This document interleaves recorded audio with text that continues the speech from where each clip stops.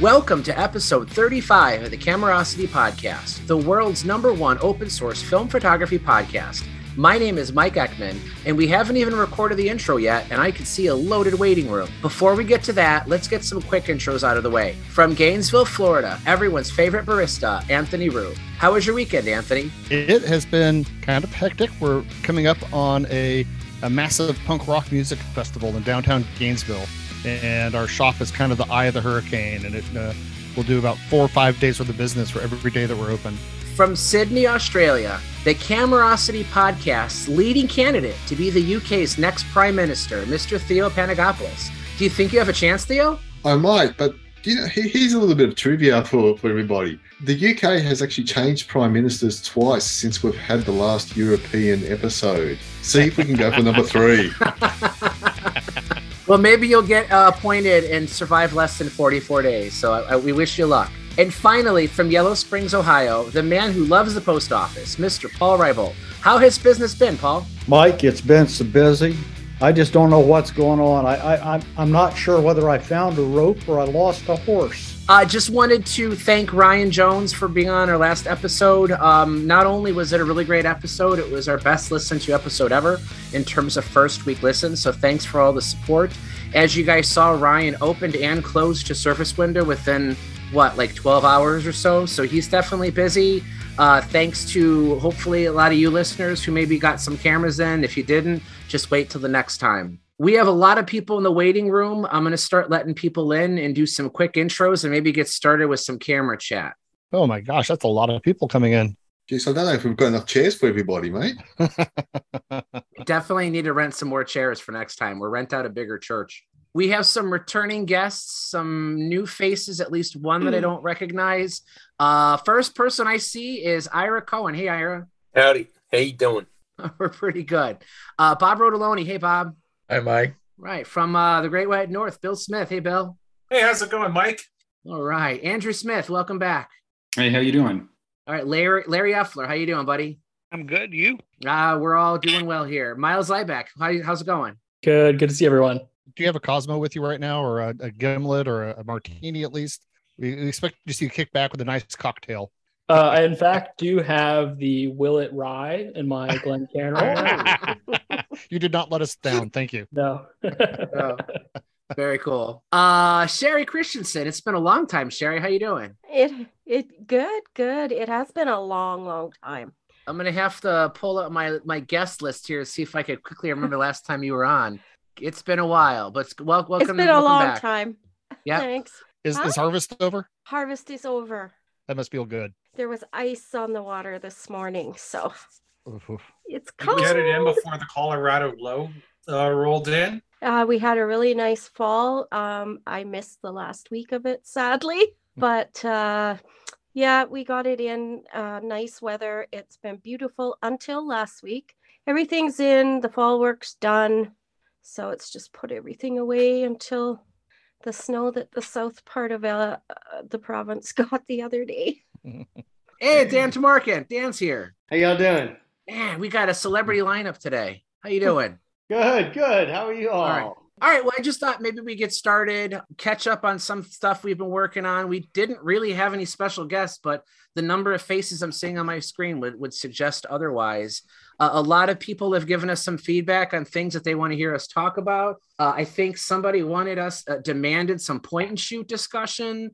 We're getting more and more desire for brand specific ones. So maybe we thought we would stick with Foatlander for today. We'll get into some history, maybe some tips and tricks, some of our favorite models, some advice. But I think it's cool that Dan showed up. Your spidey senses must have been tingling because your name came up at the end of the last episode. Anthony was perusing the Tamarkin auction catalog that he had. And what camera was it again, Anthony, that you really wanted to get your hands on? It's the Leica 72. I suggested that if any of the listeners wanted to support Camerosity, that they should go onto your auction and buy the Leica 72, and that we would make sure that it circulates between the hosts so that we could all take pictures with it and enjoy it and maybe do a little write-up about it. But that'd be a great way to support Camerosity. And Tamarkin Camera and auctions. Yeah, this one is actually kind of a spectacular example of the camera because it has the original swing out viewfinder mask, and it's just in terrific condition. It's hard to believe that it was ever used. So yeah, I'm real happy to have it. I got real lucky when I found that. That's pretty cool. Actually, Dan, I bought the opposite of that camera today. I bought an Oleo. What's that, a double frame? No, the single exposure. Oh yes. Yes. And this one is a weird one because it had the Suwu finder on it. The finder, the finder came on the original. That's the hardest part of the whole thing. Yeah, actually, to find those. And I didn't realize it, but they actually sold it two ways. They sold it with that little pop-up finder, the one that flipped up, and then they sold it with the Suwu. That's a heck of a find. Those both little finders, the folding one and the Suwu, are tiny little objects, so they tend to get lost over the last, say, 70 years. Dan, that Leica 72, do you guys have estimates for what you expect it will sell for, or do you guys not do that? Estimates in our auction are pretty realistic. So we start at the low estimate of our auction catalog listing, and for this camera, it's $6,000. So I think that's a little bit low. 6 to 8 is the estimate. I think that's a little bit low. I mean, I think that these cameras are so hard to find, and they don't come up very often, especially with the rare swinging mask for the viewfinder. So I actually think it'll go up above 8. You wouldn't take 6,000 Australian dollars for it, would you? I'd love to. I'd love to, but no, there's Gotta give it a try. That's too funny. Oh, for the listeners who aren't up on their Leica model numbers, what makes the 72 unique is it was the half frame Leica. So those of us that are half frame fanatics, it's sort of a legendary camera that you really don't see that often in the marketplace. What was it actually designed for, Dan? Was it a post camera like some of the other half frames were? Well, it was it was made so that you could get more exposures out of the roll, and I think that its original use was scientific and or for post, which would make sense. It was based on the Leica 3A, which was tried and true. It came a lot later than the 3A, though, right? It was made a lot later. Yes, it was made towards the end of the run of the 3A, and it was also made in 2 batches. It was made in both Canada and in Wetzlar. Okay. And I would ascribe different values to each, but I think they're both equally rare. Because that one made in Germany? This one was made in Wetzlar, yes. I think they only made half as many of those as they did of the Canadian ones. Yes, there were many more Canadian made than there were German. I bought my Leica 72 from you a couple of years ago. Yeah, thank you. It's a great camera. They're very rare, and most of the ones we've seen in the last few years have been really clean, really beautiful specimens. Yeah, this was nice. I was going to ask, but you kind of already answered it. Which one came first, the Leica 72 or Nikon made the half frame S3, the S3M? Isn't that right, Bob? Yeah, they made the S3M. That was about 1963, 64, somewhere around there. So that was probably a lot later than the Leica came out. Yeah, I think so. Yeah. They made 195. The last thing I wanted to say, this whole summer has gone by and I have so many stories I feel like I never had a chance to tell. But after your show you were on earlier this spring, Dan, I came to visit you at your shop or your gallery. And we kind of already talked about it, beautiful, outstanding. You don't feel like you're in it's more of an experience than going into a store. But the one thing that I found really interesting was, you guys take hour-long appointments. So I occupied an hour of your time, but then I was like, can I take some photos of just stuff around the gallery? And he's like, yeah, sure. So your next appointment came in and it was a young lady who clearly had bought something from you, but you were going through like tutorials on how to use it. So I found it really interesting hearing how you kind of presented using, I think she had like an M3 maybe, or an M6. It was definitely an M camera, but you did a really awesome job of explaining that. So my question for you is that like a service you offer to people who buy stuff from you where you'll kind of be their teacher as well? Or how was that an anomaly? No, that was not anomalous at all, especially if people have bought gear from us. We offer classes and one-on-one instruction and all of that.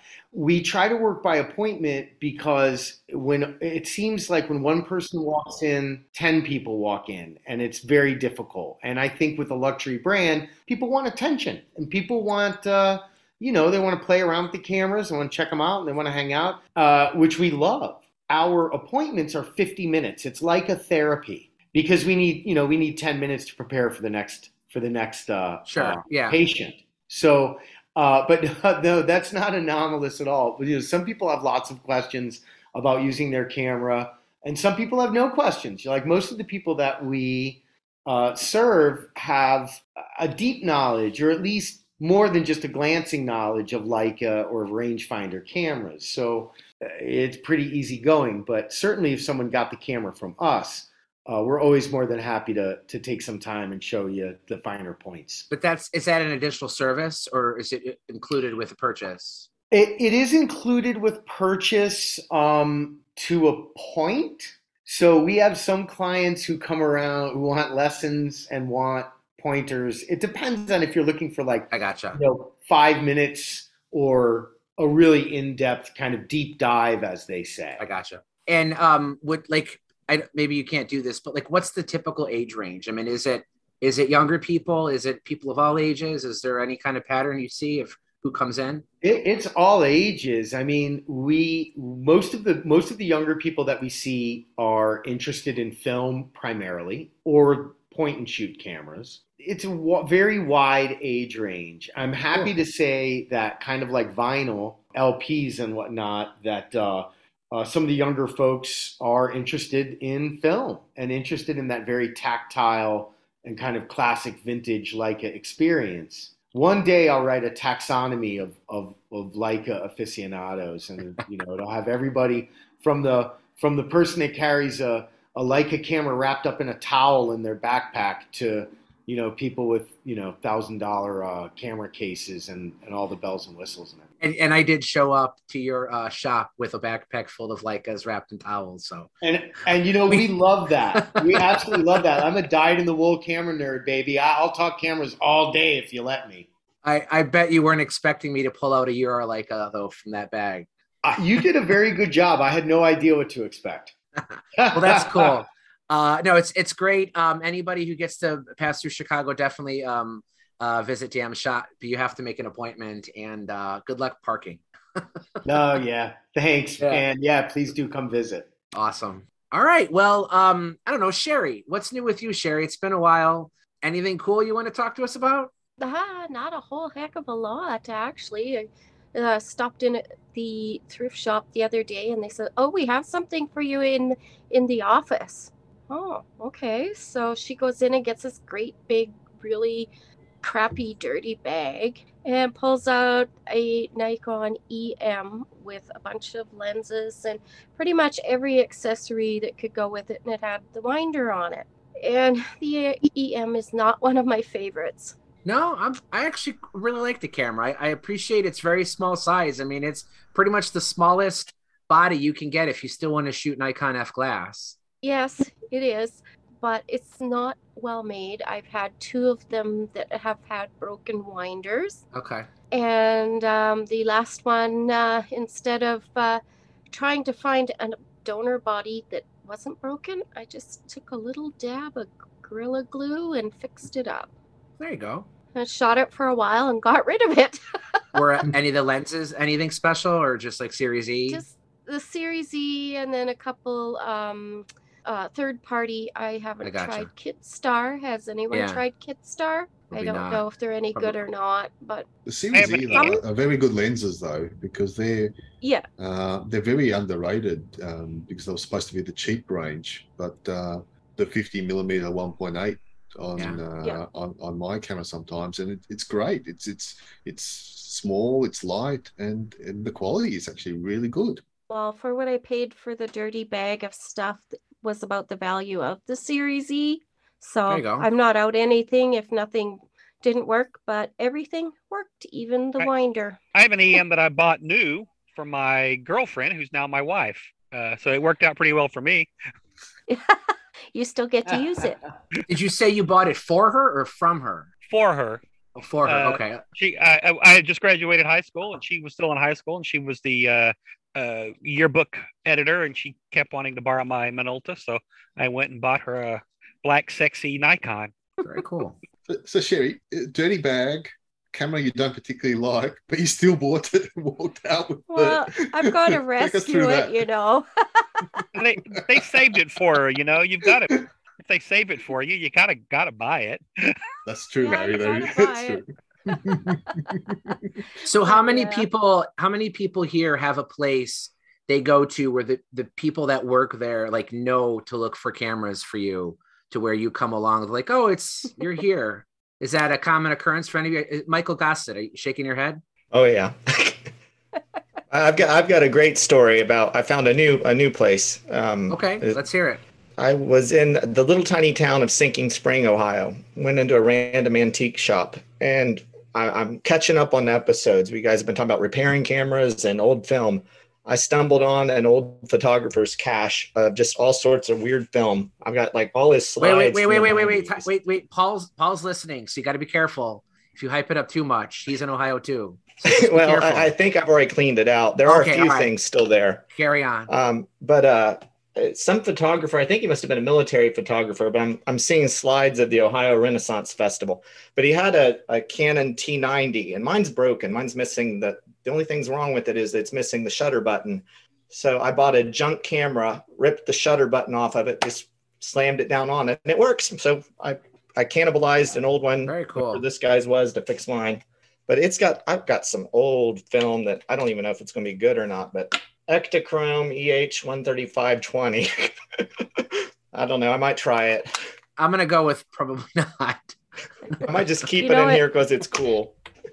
If that T90 has the battery tray, you've got a treasure there, because that's what everybody's looking for. I don't know. It doesn't look like it has anything special other than the main battery thing with it. Let me see if I can find it. I'll be back. I've had terrible luck with the T90. I've had 3 of them, and they all had the EEE problem. One of them I was able to sort of get working by slamming it on the floor a bunch of times. People say that there's a magnet in there that can get stuck. Right.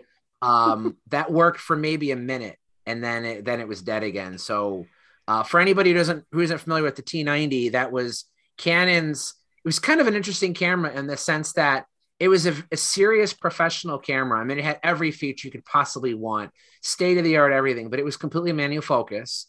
So it would have been, not part of the EOS series, but it's a robust, really, really neat camera. It's got that cool red 7-segment LED display in the viewfinder, just like the A1 has. It's a big body, very, very rugged feeling, but they just don't hold up. Dealers hated them. Did they? Yeah. Dealers hated those cameras for one reason. You couldn't set them on a shelf. Because they're round, right? They would fall over. Yeah. When you sat them down and it had a lens on it, it was so front heavy that even with a 50 millimeter lens, the camera would fall over. So we had some little plexiglass pedestals to stick under the lens to keep them from falling. We had several of them hit the floor. This one's pretty nasty. I don't think it has an extra battery tray, just the normal thing. No, that's okay, Michael. That's the thing, that battery tray, because the battery trays were prone to corrosion.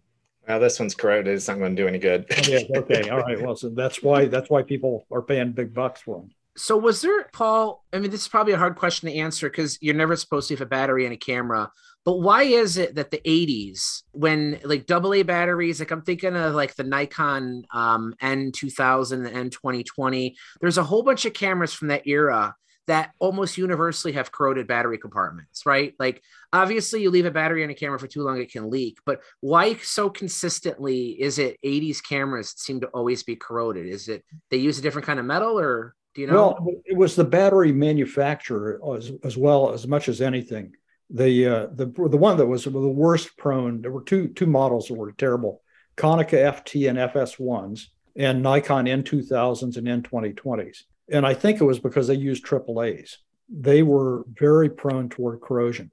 We were primarily selling a German battery called a Varta, and the Varta batteries hardly ever leaked. I mean, you could leave them in forever. and they were just seemed to be sealed up better than most alkaline batteries. The original Minolta Maxima 7000 came from the factory with a AAA battery holder, and you had to change it right away to the AA holder, which happened to be more convenient and comfortable. Yep, yeah, that was either that or put the lithium holder in it. Either way, because the AAA batteries, for some reason, just had a tendency toward corrosion. Okay, that makes sense. Just the sign of the times, I guess. I found Yashica Electros with the large mercury battery in them that not only do they never leak sometimes, but I've even found a couple that still had a charge. Like I couldn't believe it, that this old PX32 5.6 volt battery still had life in it. So it's like certain battery technologies seem to be more prone to leak than others, I guess. But the 80s alkalines were not very well for keeping their juice in. Yeah, I bought a Nikon L35AF and the batteries were still in it and the battery door was actually bulging. So I thought, well, I didn't pay very much for it. So I took it home and thought, well, I'll try and clean it up and see if I can get it to go. And with lots of vinegar and lots of rubbing alcohol and a pencil eraser and a little bit of scraping, it cleaned up and actually fired to life and worked. If you have a Dremel, you can put some of the abrasive tips similar to what a dentist used on the Dremel, and it's much more effective than an eraser. A rubberized abrasive, not a stone abrasive. Mm-hmm.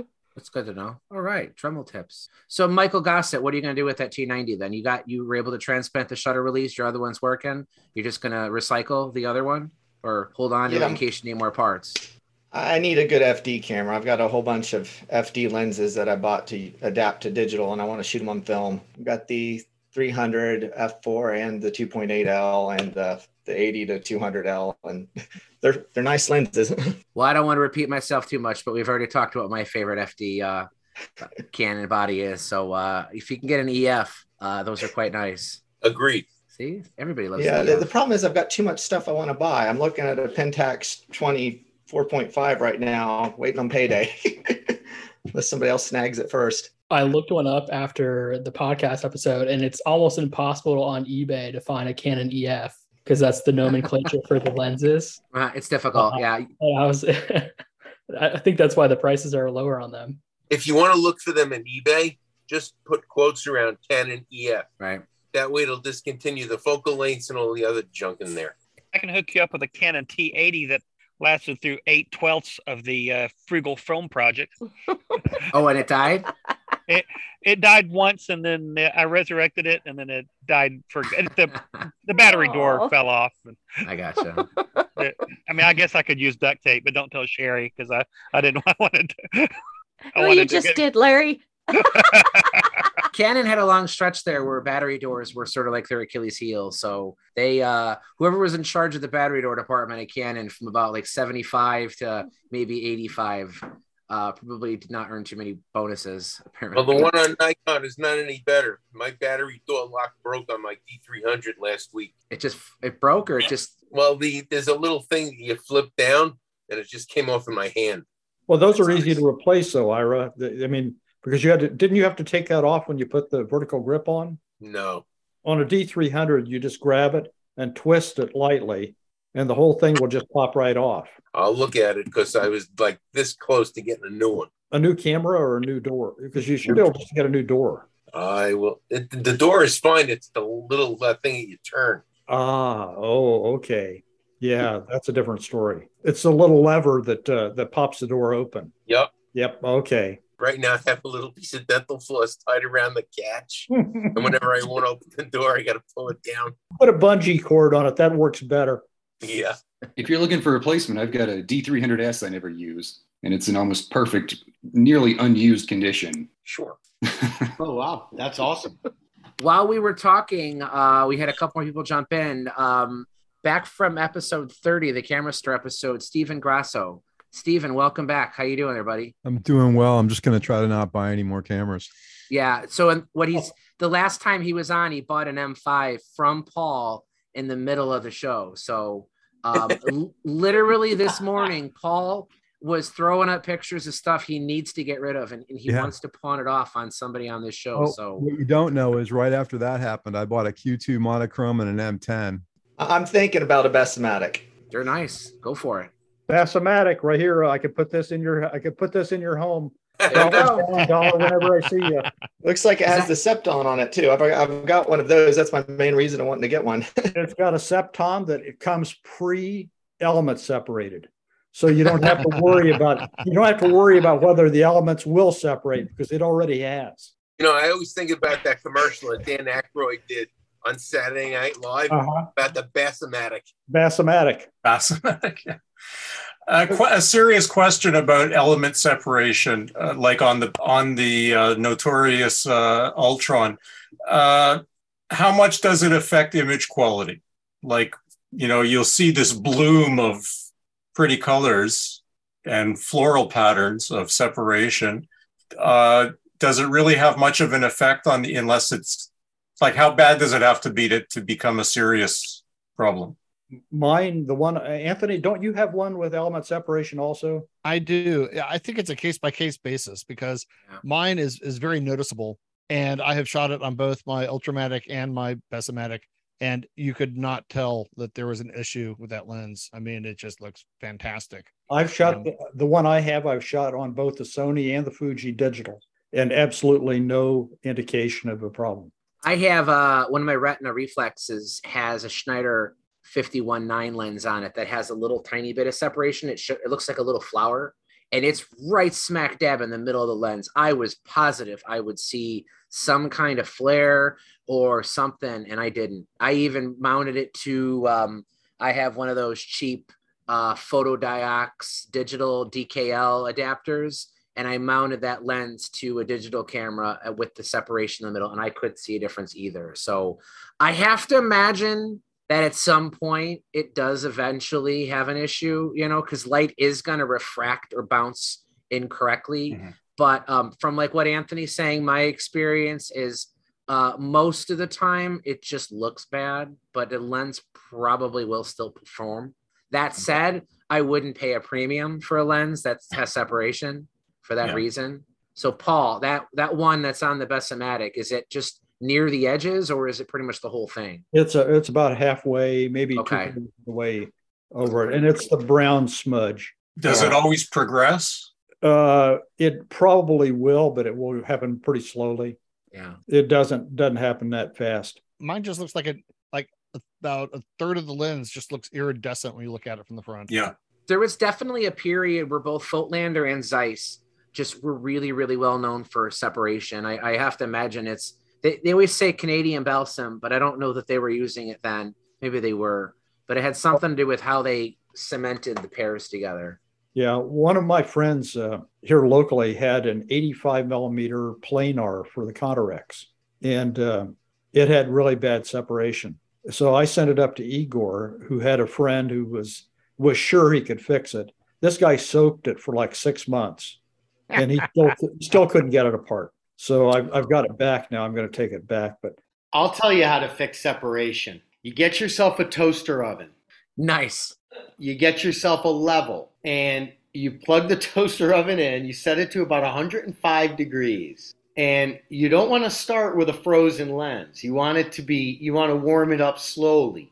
You take it in and out and let it, once it starts to get almost too hot to touch, you make sure that it's in there and it's level. Now, all of this is easier said than done, but I'm here to tell you that what will happen is the cement will loosen, and then you let it cool slowly, and potentially any doublets or maybe even triplets would re-cement themselves. And I had a technician who would do this back in the day. And he did indeed save a few lenses this way. But it's important to note that you never want to try this with anything that you care about. Yeah. So do you stick the entire lens in there, or do you want to get the cemented group out and just stick that in there?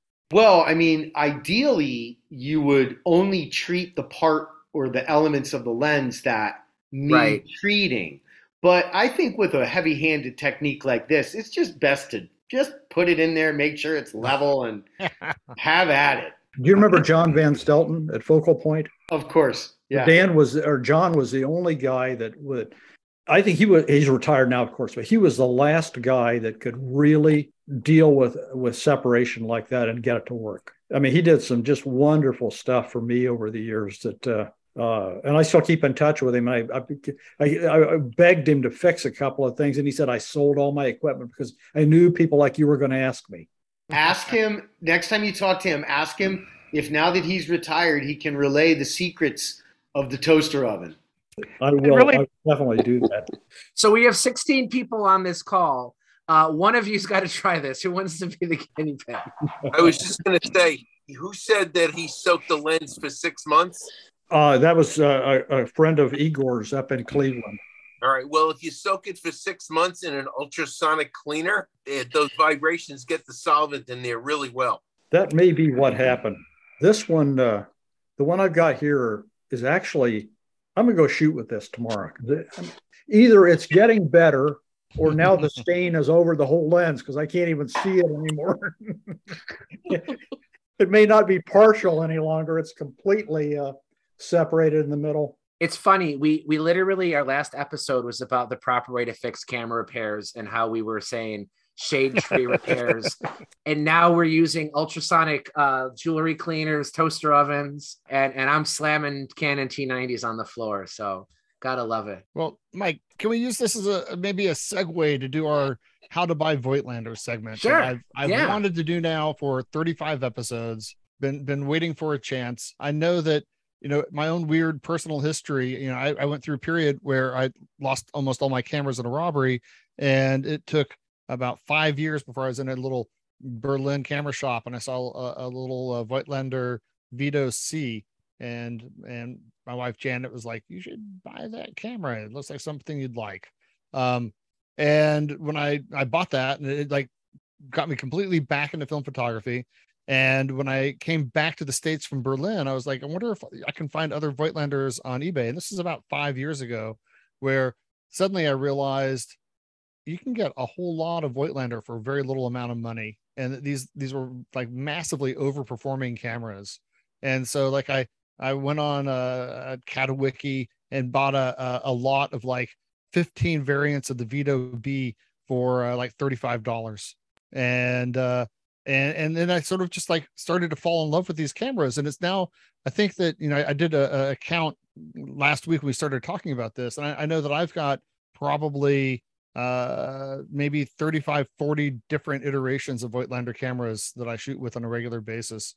And up to the point that just this week, my splurge for 2022 is that sort of a friend of the podcast had a pristine 1939 Bessa rangefinder, and I kind of spent the rent on that because it's a camera that I've wanted for ages. So it's a rangefinder focusing pre-war Voigtlander.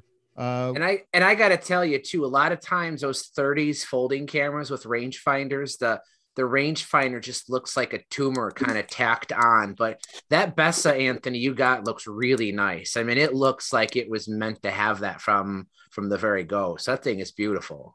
Yeah, so I'm looking forward to that. But I know that like Steve Grasso and I both sort of got back into this at the same time, and we both sort of got addicted to the Vito B is like the perfect sort of like super simple 1960s rangefinder fixed lens. You can pick them up for around $35, $40. Now they're probably up to like $60 or $70. But the color Scopar lens on it is fantastic. It's built like a brick. It's just a lot of fun to travel with. It looks cool as hell. But that was sort of the Vito was very much the gateway drug for me to get back into all of this. And we got people flashing their Vitos from all over the screen here. But if you really want to go down the rabbit hole on Mike's website, starting with the review that he did of the Vito 2, he's got a very detailed history of Voigtlander, and it's a crazy story because it was a company that started in the 1800s making like optics and opera glasses, and by the 1890s began making field cameras and plate cameras, and then slowly transformed into I would assume you would call it a top tier German brand. They certainly seem to compete with Zeiss up until the war.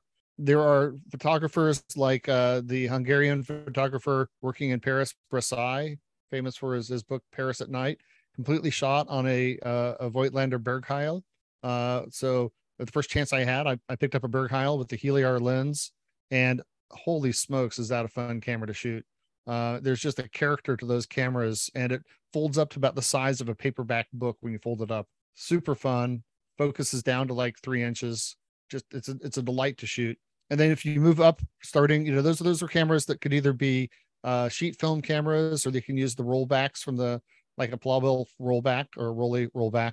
And then moving up through the 1930s, they started to get a little bit more compact, and you can start to see the introduction of the camera lines like the Bessa, which has gone through iterations starting in the 1930s, going up to the Cosina built Bessa rangefinders of the 1990s.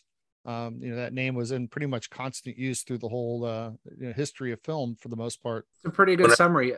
They started in the 1700s making like opera glasses, eyeglasses, and they were one of the first makers of the daguerreotype cameras. I don't know this to be true, but Louis Daguerre probably used something made by Voigtlander. They got out of camera making though until the early 20th century, so they didn't do it quite as long as some of the others did, but their ability to make quality designs. And what the thing I like about Voigtlander is more times than not, they went against the grain of style. The biggest example of that was the Superb. They made, other than it being a TLR that shoots the same size negatives on the same film, it looks nothing like a Rolleiflex.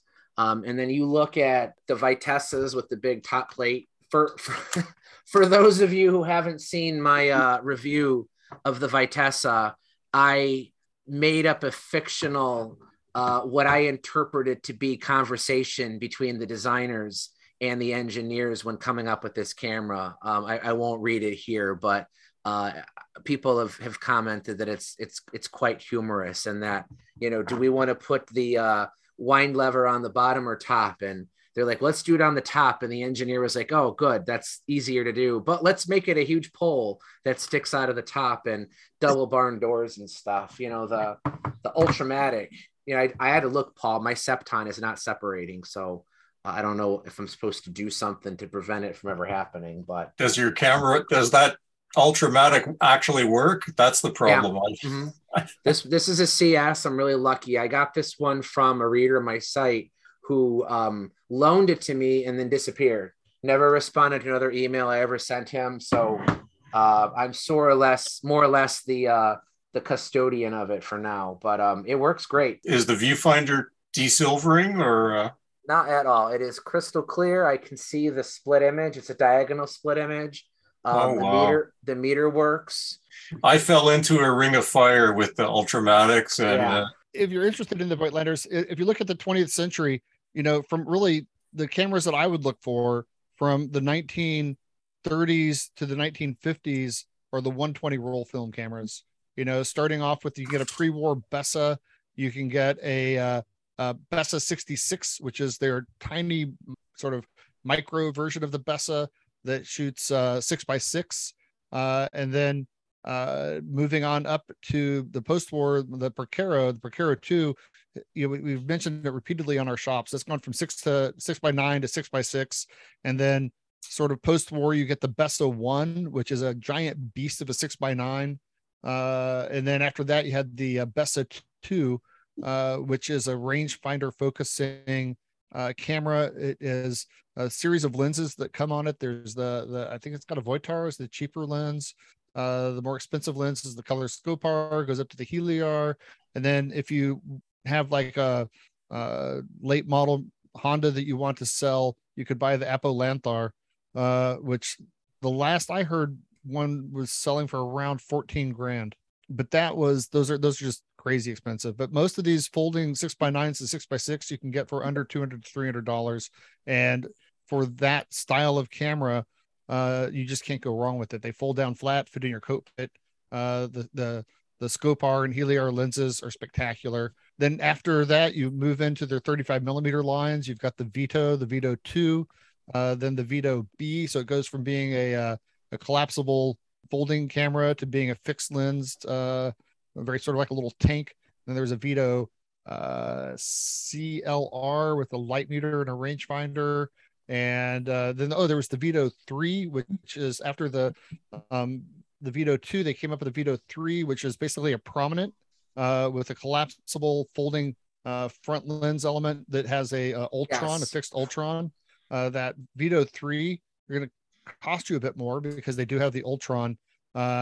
Brilliant camera. That's my like New York travel camera, because whenever I'm walking the streets of New York, I take the Vito because it just slips in your coat pocket, pull it out, Ultron lens, can't argue with it. You're going to get great shots from it. The Vito 3 and the prominent, they share a similar top plate. Right. Describe how you focus that camera. You focus that camera with your left hand on a giant wheel that's on the top plate. It looks like a winding knob. Yes. Yeah. And for you, that feels comfortable? Absolutely. I'm very fast focusing with that camera. And then again, on the Bessamatic, that's the position of the aperture adjustment. Yeah. Well, then after that, things start going sideways, because then you start going into their engineering. It just seems like they were trying to get a little bit too clever by half. And they had the Vitessa, then the Vitessa T, and then they moved into the Bessamatic, which is their leaf shutter SLR, which I love my Bessamatic. Mine works perfectly. It's a tank, quirky controls all the way across. Then from that, it goes up to the Ultramatic, which was kind of their competitor. If you read Mike's review, a competitor with the Contarex. Beautiful design. I've got two. They've both got all the typical problems of desilvering mirrors. They still work perfectly fine. They're just really murky to try to shoot with. And then things start going crazy with them, and they were acquired by Zeiss, and they became sort of like a research platform for Zeiss to share technologies and share models. There are some really weird ones like the Zeiss Icon Voigtlander Vitessa 1000, which is like the most awkward name ever in a camera. And the VSL, which is really the Rolleiflex SL35E, is really a Voigtlander. That comes later. So they're so they're owned by Zeiss, and there's the Mike. We'll post it up on the. So this is the camera Anthony's talking about. It's very boxy, and the full name of it, like he was saying, is Zeiss Icon Voigtlander Vitessa 1000 SR. So it does have a leaf shutter, a Prontor 1000 LK leaf shutter that does top out at 1/1000th speed, which is pretty unusual. We talked in a previous episode about how Minolta used Citizen shutters, which could do 1000, 2000, and 3000 by altering the angle of the blades. But this one just does 1/1000th on a leaf shutter without any special gimmicks. It's actually a pretty cool little camera. Bottom wind. These cameras were co-branded as Zeiss Icon Voigtlander. And not to stop you yet, but the Bessamatic, which was the Ultramatic, were the last ones that were leaf shutters. But Voigtlander was working on a focal plane shutter Bessamatic. It exists in prototype form. I don't know, Ira, you don't have one, do you? One of the focal plane Bessamatics? Wish. You wish. Okay, so they only made a few of them because they were about ready to release it right around the time when Voigtlander and Zeiss Icon merged. And after the merger, apparently Zeiss had the upper hand, maybe, and they took the focal plane Voigtlander Bessamatic, and it became the Icarex. So I actually have a picture of it on my site. One of the original Voigtlander Bessamatics, the focal plane shutter, and it looks very, very similar to the Icarex. So even though this is branded Zeiss Icon, some of them do actually say Zeiss Icon Voigtlander on there. These are actually made in Braunschweig. So even though it's officially a Zeiss camera, these were made at the same factory that had been making all the Voigtlander cameras before it. So and is that the engineering DNA that became the later Rolleiflex SL35s? I thought the Icarex eventually evolved into the Rolleiflex 35, which evolved into the 350. Yeah, what I had read was that Rollei made the decision to kill their own design and adopt the innards of the Then that you could be right. But it wasn't. It was the VS. It's a VS model. Is the Voigtlander. So, well, the weird story is, of course, that eventually Zeiss Icon dumps the Voigtlander brand. But this is sort of the history of the company. It just keeps on getting passed around like a hot potato, and it gets purchased by Rollei, which is interesting considering that the two founders of Rollei worked for Voigtlander and quit to start their own company when Voigtlander decided not to take their TLR design into production. So the two ex-employees end up owning Voigtlander, and it goes through a whole series of iterations. Because I know that there's the Mike, what's the VS model of the Voigtlander SLR that really is the Rollei 35S or M? Do you remember? There's VSL1 and VSL2 and VSL2E, I believe. Yeah, those are those are almost identical to the Rolleis. Yeah. I think one was an M42 mount, and then it became the QBM mount. So I've got the Rollei branded one in QBM, but the lens happens to be a color Ultron QBM mount lens. Yeah. But then there were all sorts of weird little sort of vestigial Voigtlander cameras, like the Vitoret 110 is the Voigtlander 110 camera, which was designed by the same guy who designed the Rollei 110. Actually, I find it to be more reliable. It's a slightly better camera than the Rollei.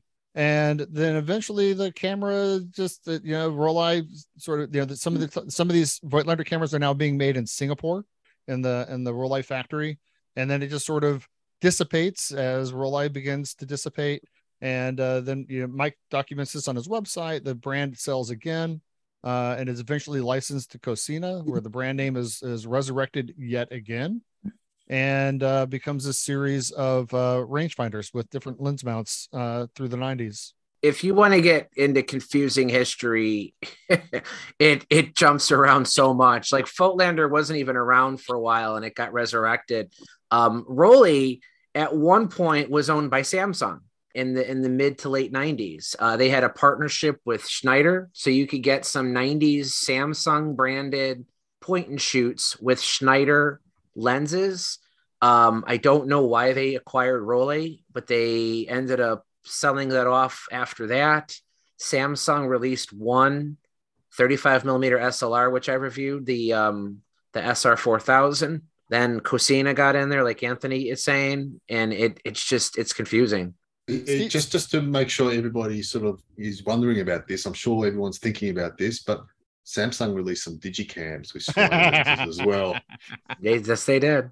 Yes, they did. Steve, you've got one of the Voigtlander rangefinders, don't you? I did. I sold it. I had it actually wasn't a rangefinder. It was the Bessa L. There was no viewfinder on it. You had one that mounted on top, and I had the color snapshot 25 millimeter on it, which was actually more, people wanted that more than they wanted the body. Did they make that Bessa L specifically for the wide angle lenses? Like they had a 15 millimeter, they had a 24. I think so, because they were really, everyone that I've ever seen had a wide angle viewfinder on it. And I'm pretty sure that's the whole right. Point. Yeah. They made a 12, 15, 25 and 21 and 25. And they were made for that, for the camera without the viewfinder. And they actually couldn't sell them. Dealers, they actually gave them to dealers. If you bought, I think it was 3 Bessa R's or Bessas, the ones with the rangefinder or the ones with the viewfinder and rangefinder, they would give you a free Bessa. It was actually a good camera. Same camera, just didn't have a top on it. I mean, it didn't have anything to look through.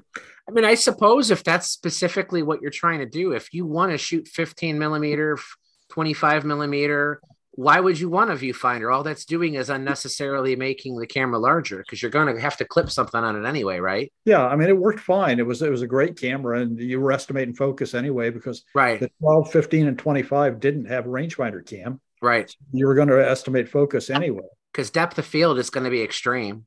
I mean, basically you set it to like 12 feet, and pretty much everything up until infinity is probably going to be in focus. So set a hyperfocal and shoot. Right. I mean, it will work fine. So Paul, when we've talked about the Rollei 35, you don't like shooting scale focus cameras, right? Like you're not a fan, but what about that thing? I'm okay with those. In fact, the 15 millimeter, I shot the 15 on the M6 a lot. and Okay. also the 25. I used the 21, but the 21 did have a rangefinder.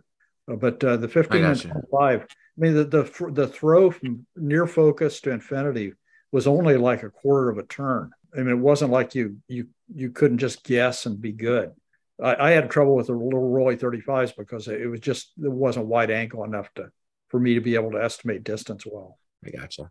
So Anthony, what's your top 3 Footlanders then? My top 3? Yeah. Definitely the Bergheil, which for being a camera from the 1920s, I just find that to be a magical little camera.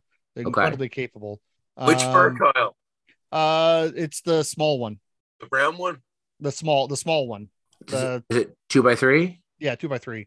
They made like 3 or 4 sizes of the Bergheil. Okay. All right. What's the next one? Next one is going to be the Perkeo 2. Yeah, that'd be one of my 3 too. That camera is so much fun. And then otherwise, I'm going to go with an outlier. I really like shooting the Prominent. I know that camera has a bad reputation for being weirdly engineered and awkward. But I have always enjoyed carrying and shooting that camera. I can move very quickly with it, and always get great results. And it just feels like, it's way over engineered. You're fiddling with this knob on the top plate to change the focus, and everything about it feels like it should be wrong. But it's a camera that I really enjoy shooting. Cool. So does anybody else have a favorite Footlander? Yes. One of the first cameras I ever had was the Bessa 66 my father got for me in a pawn shop. And unfortunately, it was stolen when the rest of our cameras were robbed when our apartment was. And I'm currently in the market for one, but with a Heliar lens, which ain't too common. Yeah. My Klein Bessa has a Skopar. Yeah, mine's even lesser. I have a Votar on mine, but it does have the little hinge yellow filter, which and most of them have the filters broken off too. Yeah.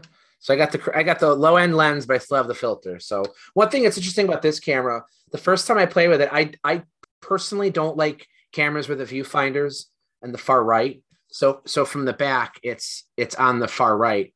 But then I remembered it's a square format camera, so I could just hold it like this because I use my left eye when I shoot. So very nice. But I do think I like the Perkeo 2 a little bit better as well. The Perkeo E has the rangefinder. Yeah. But much rarer, much harder to find. And plus, I think all the Perkeos get you 13 exposures on a roll. I don't know, maybe the first one doesn't, because the first one doesn't have the exposure counter. But at the second one, you definitely can get 13 exposures on a roll of 120. It spaces the images so close together, you get 13. So that's kind of neat. How can the Vitessa not be in any of your top 3s? This weird looking, this camera is just so cool. I wouldn't even take pictures with it. Just playing with it, the engineering on it is. The quirks are not nonsensical in that actually the ergonomics are very, very good. You get used to the plunger, and the focus with your thumb is really nice. And a message: is there a way to fix the plunger? Mine won't stay down without sending it in. I've done it before. In fact, if you go on YouTube, Chris Sherlock has video tutorials on how to tear these down. I don't remember which video it was. I'll find it and I'll include it in the show notes. But Chris Sherlock from Retina Rescue, he's no longer doing camera repairs for other people, but he's making YouTube videos and still posting them. And he has a video showing the full teardown of these. They're actually really easy to get open because the whole front of the camera comes off when you just, you're loading film in it anyway. You do need to take the whole lens out, which is only held in by 4 screws. The entire thing comes out, and then you can actually see the motion of the plunger. It's supposed to, so for anybody who's never had this camera before, you have this huge plunger and you push it down and that will actually advance the film. I don't have any film in this one, but if you push it all the way down, it's supposed to stay. If you push it down part of the way, it's supposed to, or maybe I have it backwards. Yeah. I should probably not stop talking because I haven't played with this enough times, but so let me just edit myself here and say, go watch Chris Sherlock's videos. He does show exactly how to get to that part that you need to. And if you watch it and think that's too far, I'm not willing to go into it, then obviously just don't do it. But I did it on I have a T. I did it on this one. So I don't know if you have the barn door or the interchangeable lens version, but I have the barn door one. Yeah. okay, I think it's exactly the same. I think that part of the camera didn't really change, but this one had that exact same problem you described, and I was able to fix it. And I am far from, I mean, it's not quite stick the camera in a toaster oven level, but if you watch Sherlock's videos, you will see how it's done. I will say that if I just even move a screwdriver in the vicinity of the camera, it will break. And so mine had the same exact problem with on my T, with the plunger not staying down, and also it wouldn't the clutch wouldn't engage, so that every time you plunged it, it advanced the film. So it's supposed to be a lock where if it's between exposures, if you plunge it, it doesn't advance the film until you make an exposure. And I took it apart, followed the video, and now it is just irredeemably destroyed. It's not exactly a cakewalk to follow the video and get it to work, because for what it's worth, I bought an L, Vitessa L, which had the plunger not staying down. I don't have a good track record. It's at repair. What did work was I put a couple of drops of lighter fluid down, let it drip down the plunger rod into whatever's inside. That plus a combination of discovering that if you close the barn doors, you push the plunger down, don't push it down right to the bottom, push it down about 2 millimeters off the bottom, and then let go slowly, and then it would stay.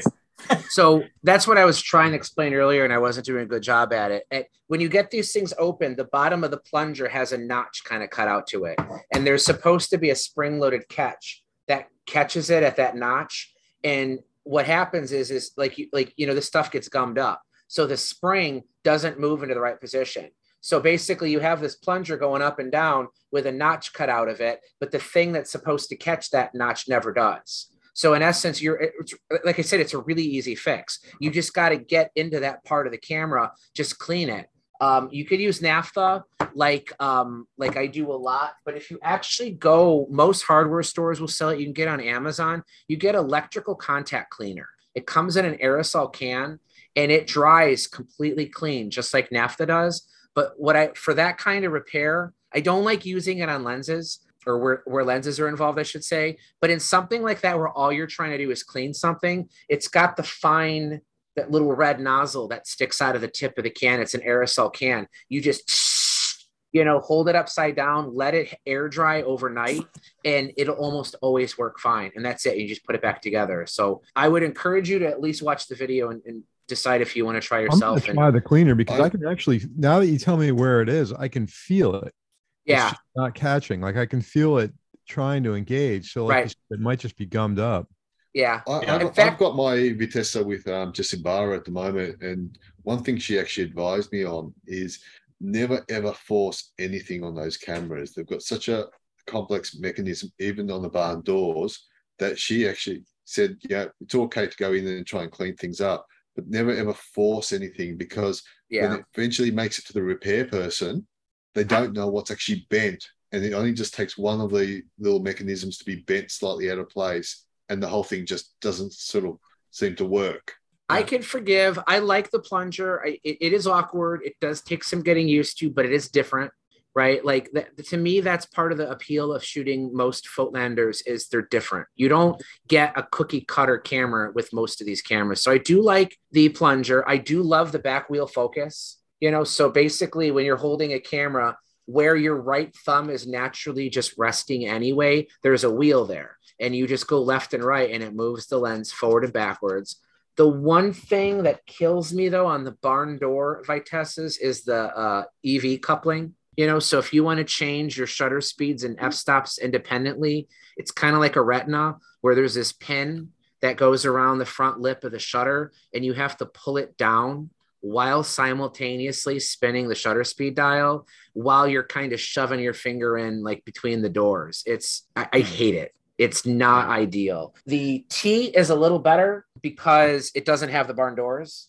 All that stuff is out. And I actually think, now that I'm holding it in my hand, it's designed totally different. You actually grip a wheel, so there's no pin to pull out of the way. So they definitely improved it a lot on the T. The barn doors look cooler, but they don't have interchangeable lenses, and they have a horrible EV coupling, whereas the T's have the interchangeable lenses. They're easier to work with. Does the T have the little fold out? I owned the camera for at least a month and a half before I realized there's a little fold out foot kickstand. Yeah. Yeah. Yep. Still there. I didn't even know about it for a long time. Why did all those cameras have the evil EV lock? Did the light never change before 1972 or something? Yeah, but the some of the other models like the Voigtlander Vitomatic, the EV is implemented in a nice way where your fingers naturally grab the two rings at the same time, which maintains the EV. But if you should just slide your fingers so you're only changing one, it will change independently. So this gets into a discussion about light meters, and how exposure meters were starting to be seen in the mid 50s. Paul, I think you could explain it maybe a little better than I could, but essentially you would take your meter reading with a handheld meter and it would give you an EV number. And the idea was that if you had a camera with a coupled EV scale, all you ever needed to do was point it to the number your meter was reading at. You didn't even need to worry about shutter speeds and f-stops. So the thought was, if I have a hand meter and I meter a scene and it says 14, all I ever have to do is move this pin to 14 and that's it. Fire my picture, I'm gonna get a properly exposed shot. Where it gets to be frustrating for today's collector shooters is if you're not using a meter that way, if you want to do Sunny 16 or you want to use like a smartphone meter, like some of those crazy, Gen Z people are using, right, Anthony? No, I'm kidding. What did you say, Paul? Sunny 16 is pin and tail on the donkey? Yeah, it's about the same, but I'm being unfair about it because Sunny 16 works fine if you're shooting black and white negatives or color negatives. Yeah. If you're a slide shooter, it's worthless. You're not wrong. You don't have the latitude. Right. But Sherry has the perfect Sherry, what is your examples for Sunny 16? Sunny 16's good when it's sunny, and Sunny 11's good. And then you have overcast is F5, and then you have dark as crap F2. Dark as crap F2. Yeah. That pretty much sums it up. I mean, how can you go wrong with that? The thing about the Sunny 16 that bothers me is that you don't really understand the way that light meters work in cameras. A light meter is calibrated at the factory to read an 18% gray reflectance. So all light meters are pretty much set for the same thing, no matter whether it's a handheld meter or a meter built in a camera or whatever. They're going to read 18% gray. So where you get into trouble is if you're shooting something that doesn't happen to be 18% gray. If you're shooting a white horse, a gray horse, and a black horse, and you take the same exposure for all three of them, you're going to have three pictures of gray horses because the camera is going to see the white horse, say, this is too light, I need to make it darker. It's going to see the dark horse. It's going to say, this is too dark, I need to make it lighter. So a light meter is only a starting point to figure out what your true exposure should be. I know that's more complicated than it needs to be, but learning how a light meter works is really key to getting a good picture, I think. To be fair to the EV system, Voigtlander had several versions of some, like, for example, I'm looking at a Vito BL, and it doesn't have the EV, but the downside of that is they put the aperture way up at the front, in front of the focus, and when you change the focus, the index for where you're setting your aperture moves with the focus. So it's not on the top of the camera. So you might be reading, the F4 mark on the top of your camera, but the index it's supposed to line up with has moved. So there's pros and cons to the EV system and the non-EV system. Sounds very German.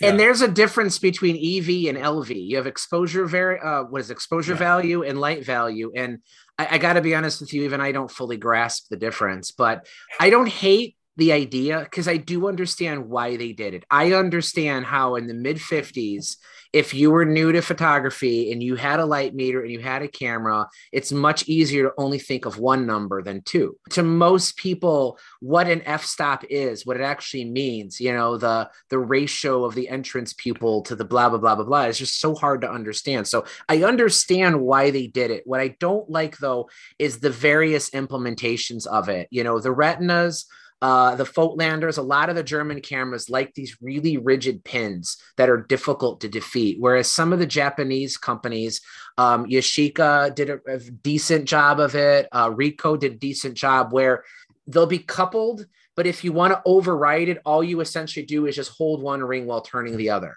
and it'll let you override it pretty easily. I mean, you always have to do something to override it, but the Japanese method of just letting you just kind of, with slightly more effort, twist it and you could break the coupling was way better than having to move this tiny little pin. So, but I would be curious, though, to go back in time and ask a photographer when these cameras were new, what they thought of it. I have to guess they probably thought it was great. I mean, maybe I'm wrong, but. Well, Hasselblad 500 lenses, the C lenses, all the way up to this, all the C lenses were EV coupled.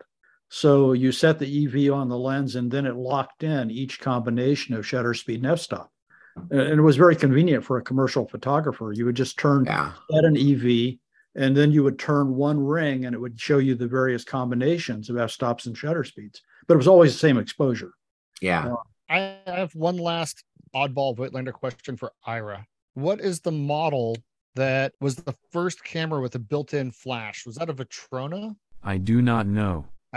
Did a model in the 1960s maybe that looked like one of the, somewhere between the 1000S and the late like Vitorettes, but it had a black plastic handle that was actually the battery holder that stuck out the bottom of the camera, and it was the first camera to have a built-in flash.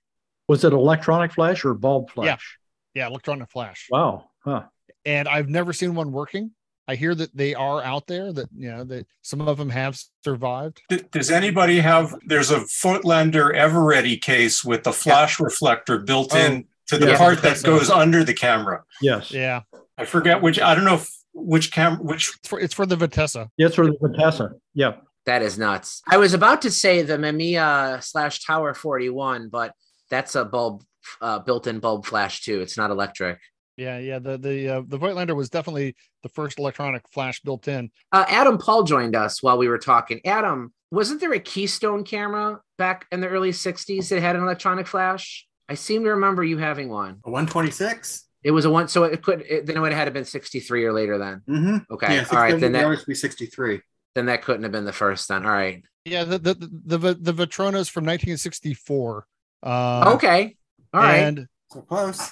Oh, can I get a picture of it on here? Not with your fake background. There it is. Oh, well, I got a glimpse. Yeah. So it's got a selfie stick on the bottom of it. Yes. Those the flash batteries? And that's that was the flash batteries. So Mike, if we want to transition out of Voigtlander talk, sure. How are things going with the estate sale crawl that you did up in Chicago? Of all the times that I've gotten scores, estate sales have been my best. But I was talking to Bob about this just the other day, and he's gone to a lot of estate sales, and the total number of good scores you've had from estate sales, Bob, is what? Zero.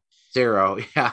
And so I shared this in the group about one that I had recently, and a couple of people were like, wow, that's cool. How come I never find anything at estate sales? And I'll tell you, it's hard, right? Like you could go to 100 estate sales and not find anything. In fact, I hadn't found anything since like before COVID, and that has nothing even to do with COVID. I found people were still doing estate sales throughout the whole pandemic, but I've had some pretty good pickups, but I found one. It was in the south side of Chicago, and it said cameras, right? So, for those of you, so let me back up a little bit here first. I use a website. It's in the United States. I don't know if they have these out in other countries, but it's called estatesale.net. And basically you just search. It's like a search engine for estate sales. It has mostly ones done by professional estate sale companies. On the occasion, you will see some private ones in there, but it's mostly the pros.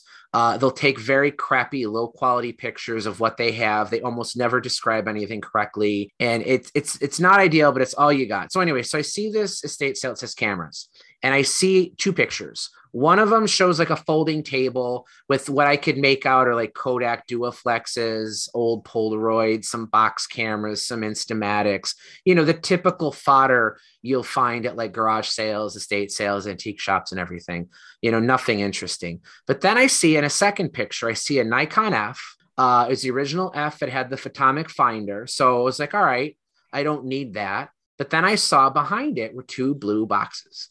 Two blue, they look kind of like a velvet blue. And I'm thinking, all right, what comes in velvet blue boxes? Nikon rangefinder stuff. Nikon put both the cameras and the lenses in these boxes. Now, the picture quality is low, so you really can't see what it is. Right now, I've found like on eBay a lot of times from KEH or Roberts or some of these places, you think you're buying a whole bunch of ever-ready cases with mysterious cameras in them, but they're almost always empty.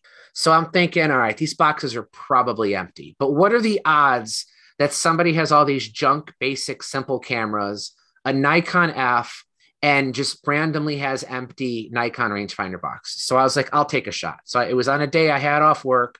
I drove up there. It took me 45, 50 minutes to get there. The line, even though I got there an hour and a half after it started, there was still a line. You had to put your name on a waiting list to get in. For those of you who've never been to estate sales, you get there too early. You got to wait. So I get in line. Thankfully, I didn't have to wait that long. I get in there, walk around. The house is tiny. This area of Chicago is very old houses that are all squished together. The garages are in the back. There's an alley. So very, very narrow. So I finally find the room where the cameras are. And I recognize from the pictures, the shelf where the two blue boxes were, and it's not there anymore. I'm like, crap. A lot of times you go to estate sales and the antique shop people, the professional pickers usually are the first people there. So to get anything good, if you're just a regular person, can be difficult. But I'm looking around the room, and sure enough, on another shelf, I see the two blue boxes. So I go open it up. First one is it's heavy. I open it up. It's the Nikkor 135 rangefinder lens, still in its leather case, and it has hanging off the neck strap the little leather case, even tinier leather case with the viewfinder for 135 millimeter. I open up the second one. It's got the 85 f2 in the leather case with the tiny little case on there with the viewfinder on it. I'm like, oh. So I look around. I see a third one. This one's got the 35 millimeter f2.5. So I have three accessory lenses, all in the original boxes. I won't tell you the price, but every single person on this call would have bought it. So I'm starting to shake. Like you ever get to that point you start to get so excited like a little kid, at Christmas time when you come down and you see that Santa was here and the presents are on the tree. You're like, I gotta go open it. Well, like me, it's like I gotta get out of here. Before I leave, though, I notice in a far corner of the room, I see the brown rangefinder case. So I go, I'm like, pick it up. It's heavy. Flip it open. It's the S2, Nikon S2 that goes with it. And it had the Nikkor 50-1.4 on it. So I had the S2 with the 50 millimeter, the 35 millimeter, the 85, the 135 all together, absurdly low. Clearly this estate sale company did not do their research. There could be a part of me where if I was seeing this for sale at like a garage sale where it was just a person, I might actually feel bad and let them know you're asking way too little. But this was being sold by a company, like to me, that they should know better. So I had no problem plunking down the necessary amount to get out of there. And all the lenses, the 85 and the 135 had the hoods too in there too. So everything was in great shape. All of them had the EP markings, which really doesn't add value. It just denotes that these cameras were picked up at a post exchange, almost certainly by American servicemen in the military, probably in Korea. And the point of the post exchange was to encourage service people to spend their money to go back into the economies of these local countries, but at the benefit of when you don't pay sales tax. And then when you bring it back home, customs won't charge you.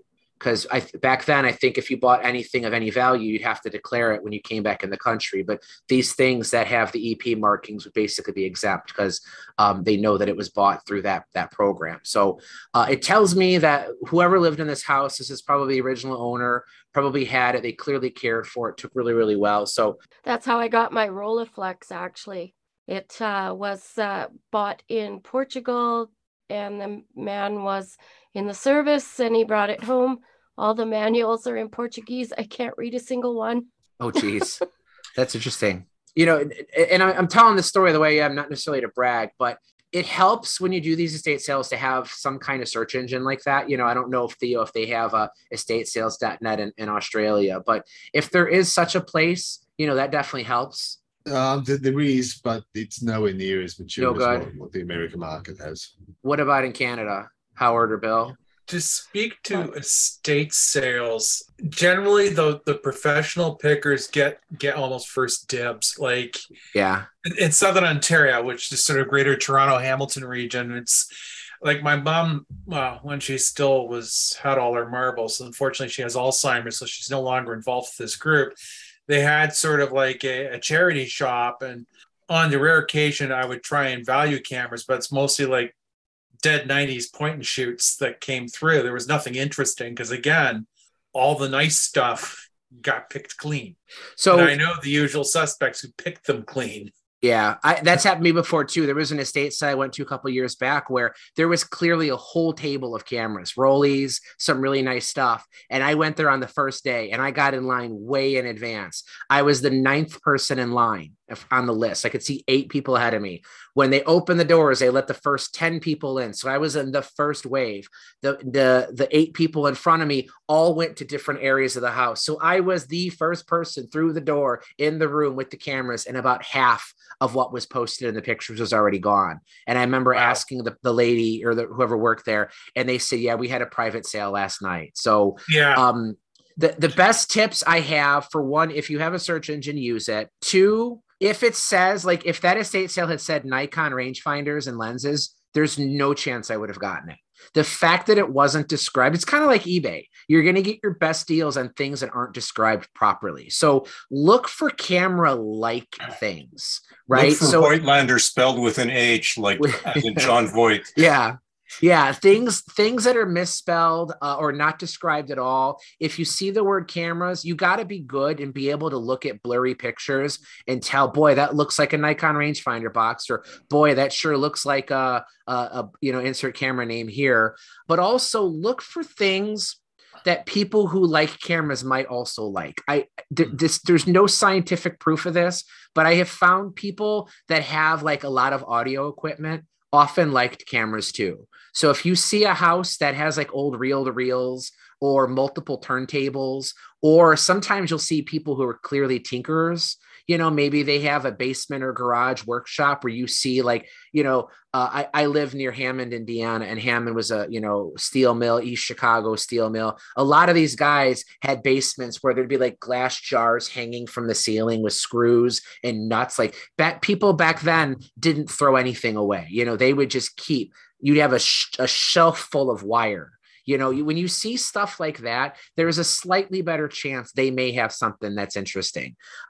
If it's in a neighborhood that, I don't want to say poor, you know, but the hardworking neighborhoods, you know, the ones that maybe today aren't as nice as they once were, but maybe 50, 60 years ago were nice neighborhoods. There's a better chance you're going to find a person who was in the military, bought that stuff, came home after the war, raised a family, you know, died within the last 10 years, and now their family's getting rid of their stuff. There's a chance you might find something cool there. If you live in an area where there's some brand new townhomes and you see everything is like Christmas decorations and fancy furniture, it's highly unlikely you're going to find anything cool there. So I won't even go to those. But knowing the areas in which people might have had that kind of stuff, looking for pictures of things at the estate sale that might hint that the person was into cameras, that's going to get you a better chance. But if you expect to see an estate sale that says Voigtlander Septon lens, you know, or anything like that, the odds of finding that are slim to none. But then, honestly, the best tip is just persistence. You got to keep going. I mean, like I said, this was the first time I found anything even remotely good in over 3 years. So I found a very good deal on a Kikkermat FTN. Yeah. 2 weeks ago with the 105 2.5 because they spelled Knickermat with a K instead of an N. Yeah. Well, and sometimes, the people running the estate sale, if they do see like a Nikon, or a Knickermat or a Canon, they probably know enough to like, all right, take a picture of that. But they may not understand that that box of folders might have a really cool, Zeiss Icon, camera sitting in a box that isn't photographed. So even if you go to an estate sale that has one camera, there's a really good chance there's more than that one there. Or even if there isn't more than one, maybe you'll find some expired film, or maybe you'll find, some cool Kodak advertising or signs, or just something that might, the ephemera that, a lot of us tend to like to collect as well too. So, be willing to go to those. Even if you see a camera, like a couple point and shoots that maybe aren't that interesting, there's a chance they have older ones too. And maybe you'll get lucky. Andrew Smith, how you doing, man? Anything new since last time we talked? Not a whole lot. I picked up a couple of things. I got this right here. This is one of those TT Artisans lenses from China, but it's kind of, I don't know if you can see, the light's not very good in here. I got the lens hood on too. I could see the hood. Yeah, but it's one of the, it's kind of based off those old Leica 28mm f5.6s from like decades ago, but it's pretty interesting and they're pretty cheap. You can get them on eBay for around like $300. And I found it to be pretty impressive so far. What's the focal length of it? It's a 28mm. Okay. And they're built in the M mount, but I have mine. I was using it on my Sony A7, so I have the adapter on the back. So that's a lot of the size right there, but it's really small, and the optical quality is good. I mean, obviously you're going to be shooting in pretty bright light since you only have f5.6. That's the fastest the aperture goes, but I liked it so far. That's a cool little lens. Yeah, it's I can't think of the specific name. I know the Leicas all have the name, but it's very much based off one of the old Leicas. I think they actually reintroduced this one a little while ago. It's based on a 28 Sumeron f5.6. Yeah. That Leica made in the 40s, I think 40s and 50s, and then reissued recently. And this is a terrific copy of it. It's supposed to be a great lens. Everybody I've been talking to says they love it. Pretty neat little thing. And then you say you had something else, or was that it? No, I picked this up. I got a little carried away. I bought a Avinon 21mm f2.8. I had the viewfinder. And then I realized I didn't have a screw mount camera, so I bought a Canon 7. And then I couldn't fit the viewfinder on it. So I bought this little bracket right here that's actually for a flash. So I got a pretty wanky setup there, but it's pretty interesting. That's going to have some pretty significant parallax error there, so don't do any close-ups. Yeah, that's what I'm afraid of. But the viewfinder's pretty wide. It's probably about...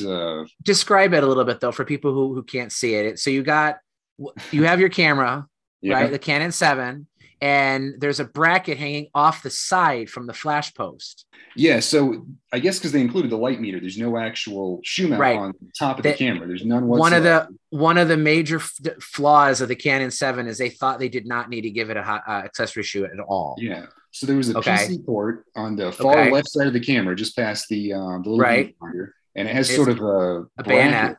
Yeah, and you twist on this little viewfinder. There's two models. I have a really small one that just has like the little the cold shoe just right on top, and you actually have to wire it with the PC plug on the side. That's wild. A broader one that goes all the way across the top and has it more like centered over the lens, but then that covers the little light meter readout. So I don't know what the point of that would be, but there are two models, and I went with the smaller one. So cool, pretty interesting little setup. And the light meter actually works. I haven't seen too many of those old Selenium meters that still function, but this one's very accurate.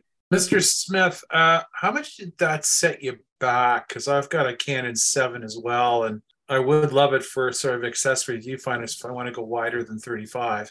So that particular finder was it was about as much as the camera. It was somewhere, I think it was a little over $100. Ouch. Yeah, they're not cheap. Apparently they're very rare, because I posted a picture of it somewhere and somebody was like, how did you find one of those? I've been looking for one for years. Wow. Yeah, Canon accessories for rangefinders, an obsession in their own right. Oh yeah. All right, Adam, you've had some experiments. We've been hearing that you may have a breakthrough with an extinct format of film. Is that right? Trying, and it's been trying. So I'm sort of trying to replicate one of it's not disc film, thankfully, but it's APS. APS. Which I've learned that anytime, no disc film. Anytime you see how fast, did you see how fast I was able to grab that? That was good. Anytime you put the label smart on something, all it means is that it's going to be obsolete real soon. Yeah. But I'm working and I actually ordered a 35 to 24 millimeter slitter, which I'm going to be working with. And I've seen a video on another Facebook group on APS shooting where someone was able to get a camera, because in case you don't know, a lot of the APS cameras have an information exchange where the film actually has a magnetic coating. And so we're trying to see, a lot of us are sort of trying to see whether that magnetic coating is actually necessary to shoot film on an APS camera. Obviously, a 24 millimeter wide film, you've got to do a lot of manipulation to get it to be something that the camera takes. So I've been looking around all these different hole punchers and different other things as a mechanism to try to take film and try to perforate something that replicates the APS dual perforation holes that are on there. So it's sort of where I am. I'm sort of trying to start with some very basic, pretty dumb APS cameras like this wonderful Vivitar XP200 here, which I actually look forward to using. It does have an autofocus and some sort of programmed exposure, but it's not so smart that the camera itself may shut down when it doesn't find what it's looking for. So that's sort of my effort and insanity this week. That's really cool. You have to keep us up to date and see how far you can get on it. Definitely will. Terry Martin in the board made a specific request, Adam, that you revisit your 2018 post on 110 cameras and see if there's been any new info or discoveries in the past 4 years. Have you done anything with 110 since then? I have. I've found a couple of different Hanamex models that are in some ways sort of similar to the Fujica 350 zoom. Yeah. So there are some bulk, some sort of rigid bodied cameras from Hanamex that are not very easy to find. I think it's like a VXL zoom, but that does actually have a good bit of choosing of aperture and focus point. So other than that, I haven't seen an awful lot new that's come along that I've kind of detected, but I do keep an eye out for 110 when I can. Theo, is it easier to find Hanamex stuff down in Australia, or is this pretty uncommon there too? It is. It's just everywhere. It's okay. Obviously it was the cheap brand that just got widely distributed across Australia. Yeah. They rebranded a lot too, which is interesting because you can actually get some really good deals sometimes on cameras, because I think they even rebranded Voigtlanders at one point as well. I think they did everything. Yeah, they did everything, and you can end up with the equivalent of a Voigtlander 35 SLR, rebranded as a Hamanex sometimes, and things like that. So it's pretty good to get those. I think some of the little compacts also, the little Minoxes, the little Minox 35s, they all got rebranded as well, and sometimes there's a few good bargains on those as well. Hanamex rebranded Chinon, Miranda, Fujica, Samokas, Petris, Royal, Practicas, Penacons, Tokyo Kagaku, Vera, even the walls. God, it's like they were like, we'll take anything we can get. Yeah, they did, and they rebranded rebrands sometimes too. Oh, rebrand. It's like it's like the Chinese copy of the Zenit or something that was based off of the Leica originally turned into SLR. But just real quick, the article that Terry was talking about that Adam wrote was in 2018. Even if you don't have any interest in 110 cameras, Adam went super Mike Eckman in terms of detail on this comparison between 12 different cameras you did? We did wind up being 12, actually, I think, by the time I was done. He just did full comparisons when he had a chart explaining features, which ones you could control shutter speed on, that Fujica has a zoom lens on a 110 candy bar shaped camera with the lens looks like a tumor sticking out the front of it. Yeah. So it's focus. Yeah. So if you're interested in the 110 format, that's like the Meister article, because he does really, really great and shows sample images too on most of them, which is really impressive. So Terry, it does not sound like there will be a follow-up, but Adam still does have a fondness for the small format, at least to some capacity. Okay, speaking of small formats, there's one thing I have to show from my new purchase since the last show. It doesn't get much smaller than this, which is Sony. The Sony Mavica. The Mavica. And, yeah, the media for it is floppy the disks. fashion floppy disks. So if you want something really small and really fun to shoot with, 0.3 of a megapixel. So when Robot Theo sees a Digicam that uses floppy disks, does that like make him happy, or does it like completely corrupt his code? It's a bit like having an affair with an older woman. It does make him happy because it is actually fun. These are really fun cameras to play with. Yeah. Just don't expect a huge amount of quality in terms of. All the ladies look good in out there. 0.3 megapixels. Yeah. Interesting enough, this came with the original diskettes, and I downloaded the pictures from it, and someone had actually used this for a wedding in 1998. Wow. You should find those people and see if they ever got their wedding pictures. Yes. They probably just stored them on the discs thinking, that's somewhere. our backup copy. Yeah.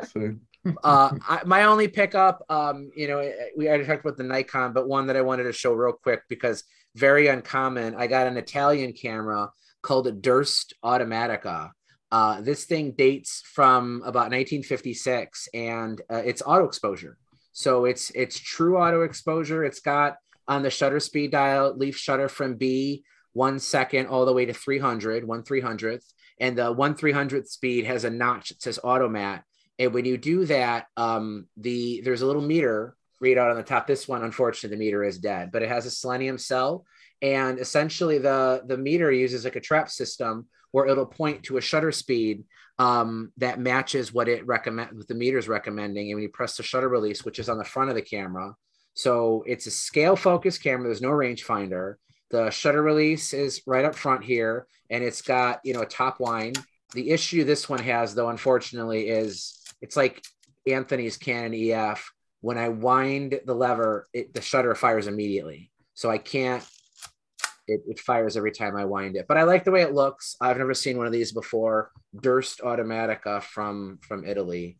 And it's pretty sleek. The whole top plate is pretty flat. So if I ever get that one running, I'll probably review it. But we're getting close to the 2-hour mark. We had 16 people when we started. We're down to 12. A few people dropped off. Bob dropped off. Anybody have any last minute questions or anything they've picked up recently that they want to talk about? Bill? Yeah, I went on a bit of an Olympus spree. Bought a black OM1 MD off my brother with a high serial number MC Zoico 514. And I got an OM4 Ti. Okay. The titanium OM4. Very nice. Yeah. And that was an interesting camera to shoot because it's got the spot metering system and you can shoot both.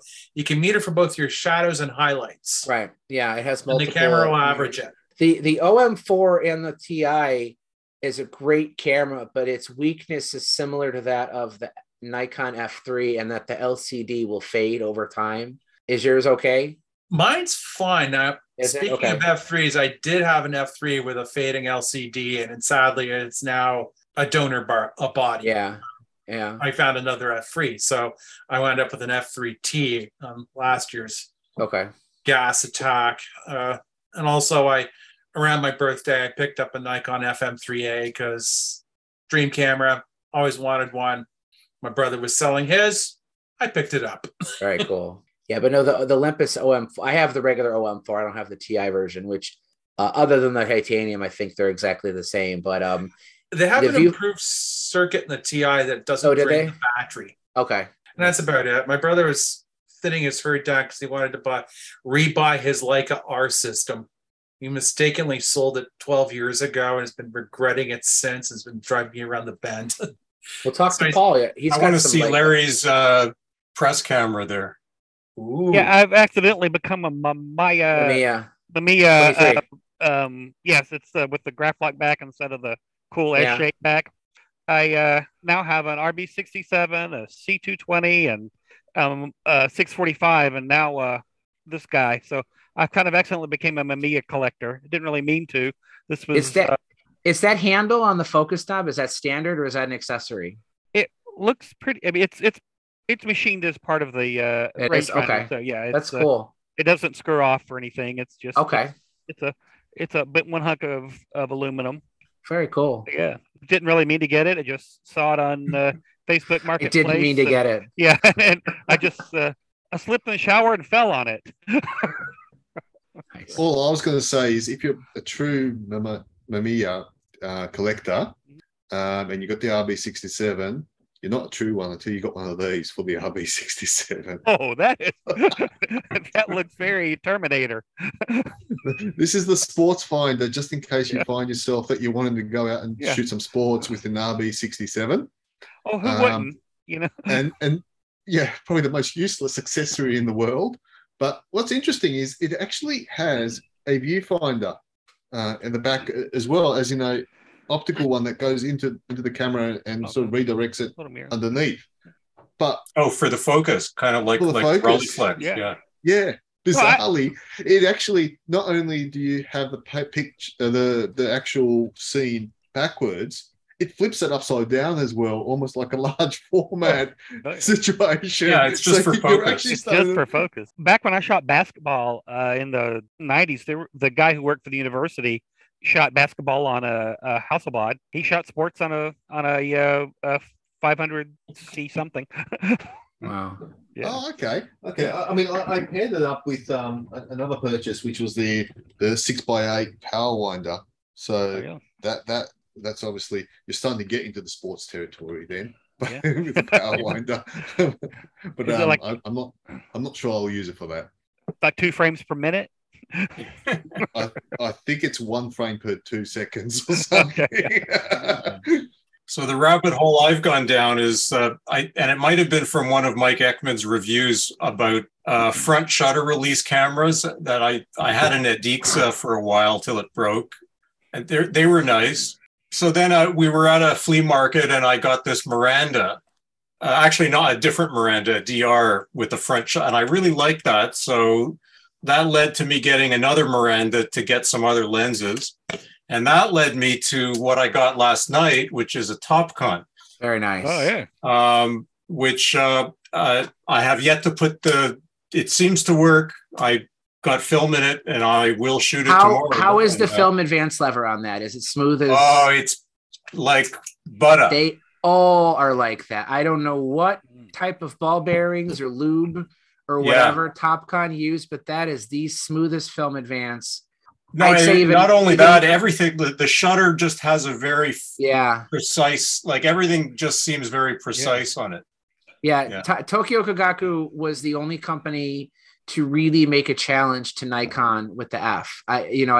Obviously they didn't long-term succeed. At one point, the RE was the official camera of the U.S. Navy, but they did pull a lot of things out of, put a lot of technology into that camera that made it hold up really well. Their solution for in-body metering was far superior to what Nippon Kogaku was doing at the time, and their lenses were excellent. So that's I'm eager to hear your thoughts. Share them in the group after you get a chance to shoot that, because those cameras are really, really fantastic. Is that a focal plane shutter or yes.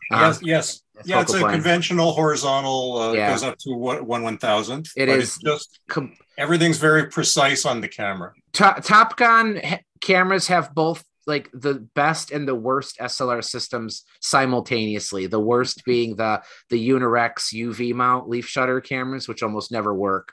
But the REs, the focal planes, are really, really nice. So you'll enjoy that. I've got mine loaded up with Atlanta Film Company 250D, all ready to go down to Cape Canaveral to shoot the launch of the Artemis.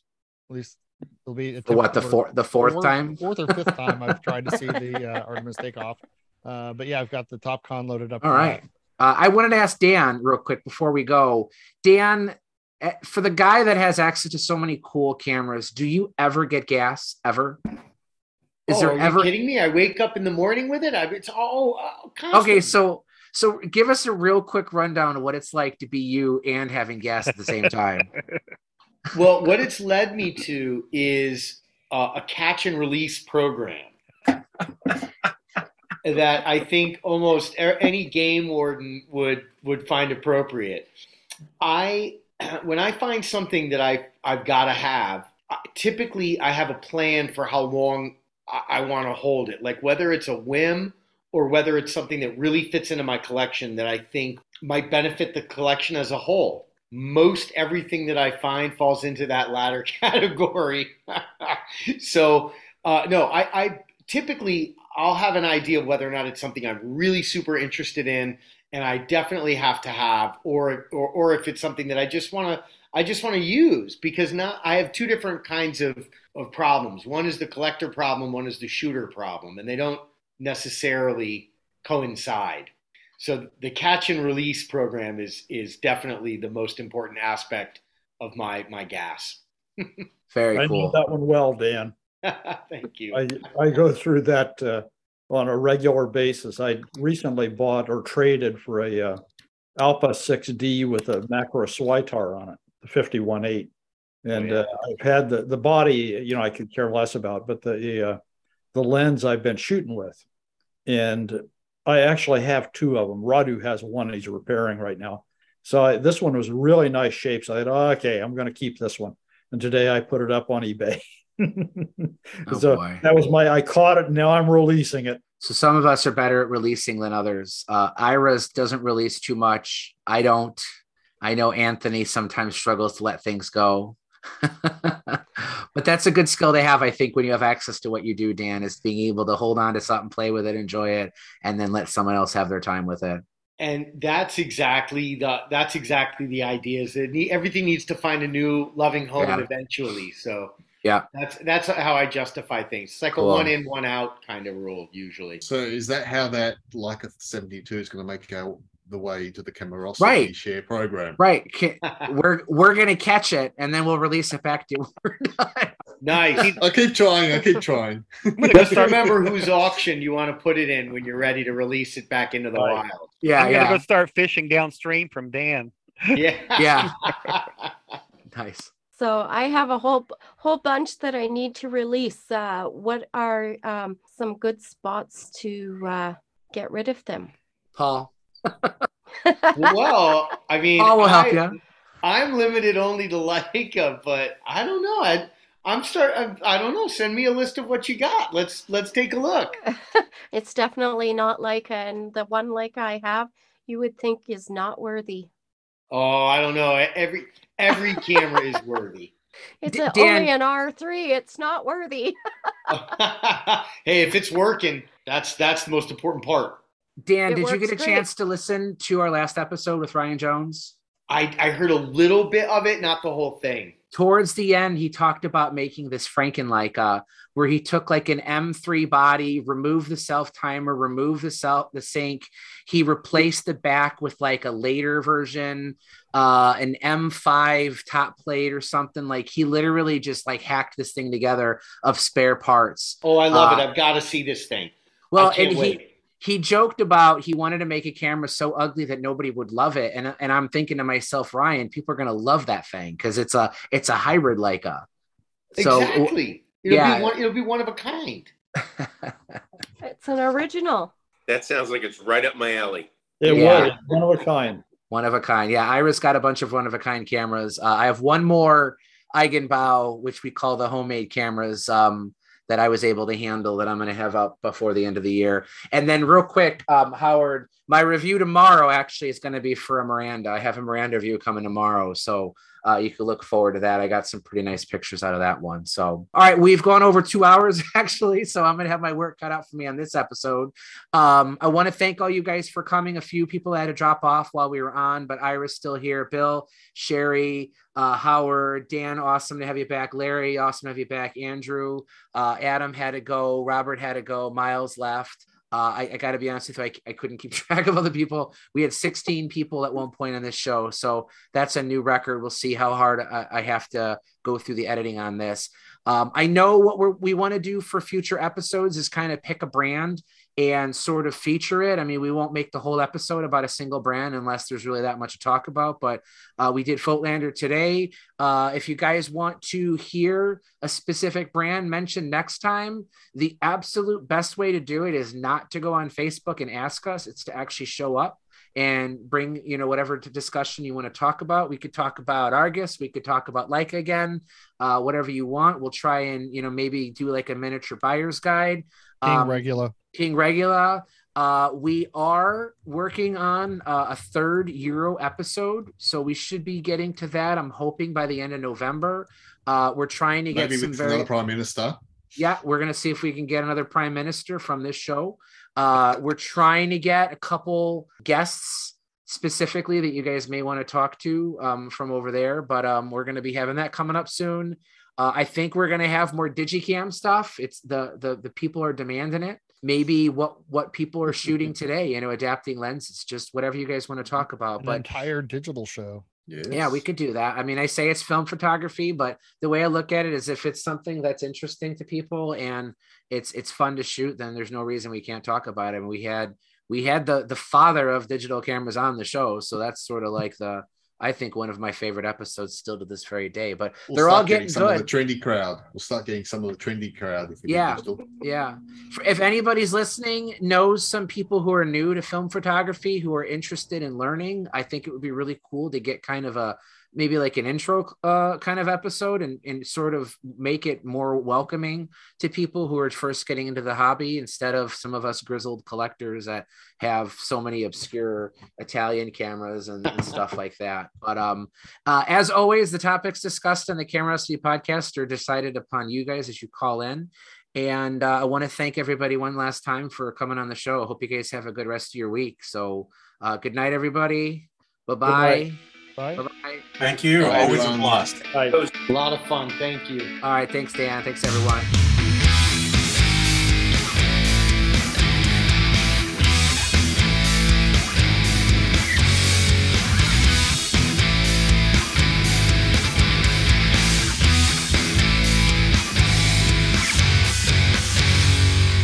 Folklander.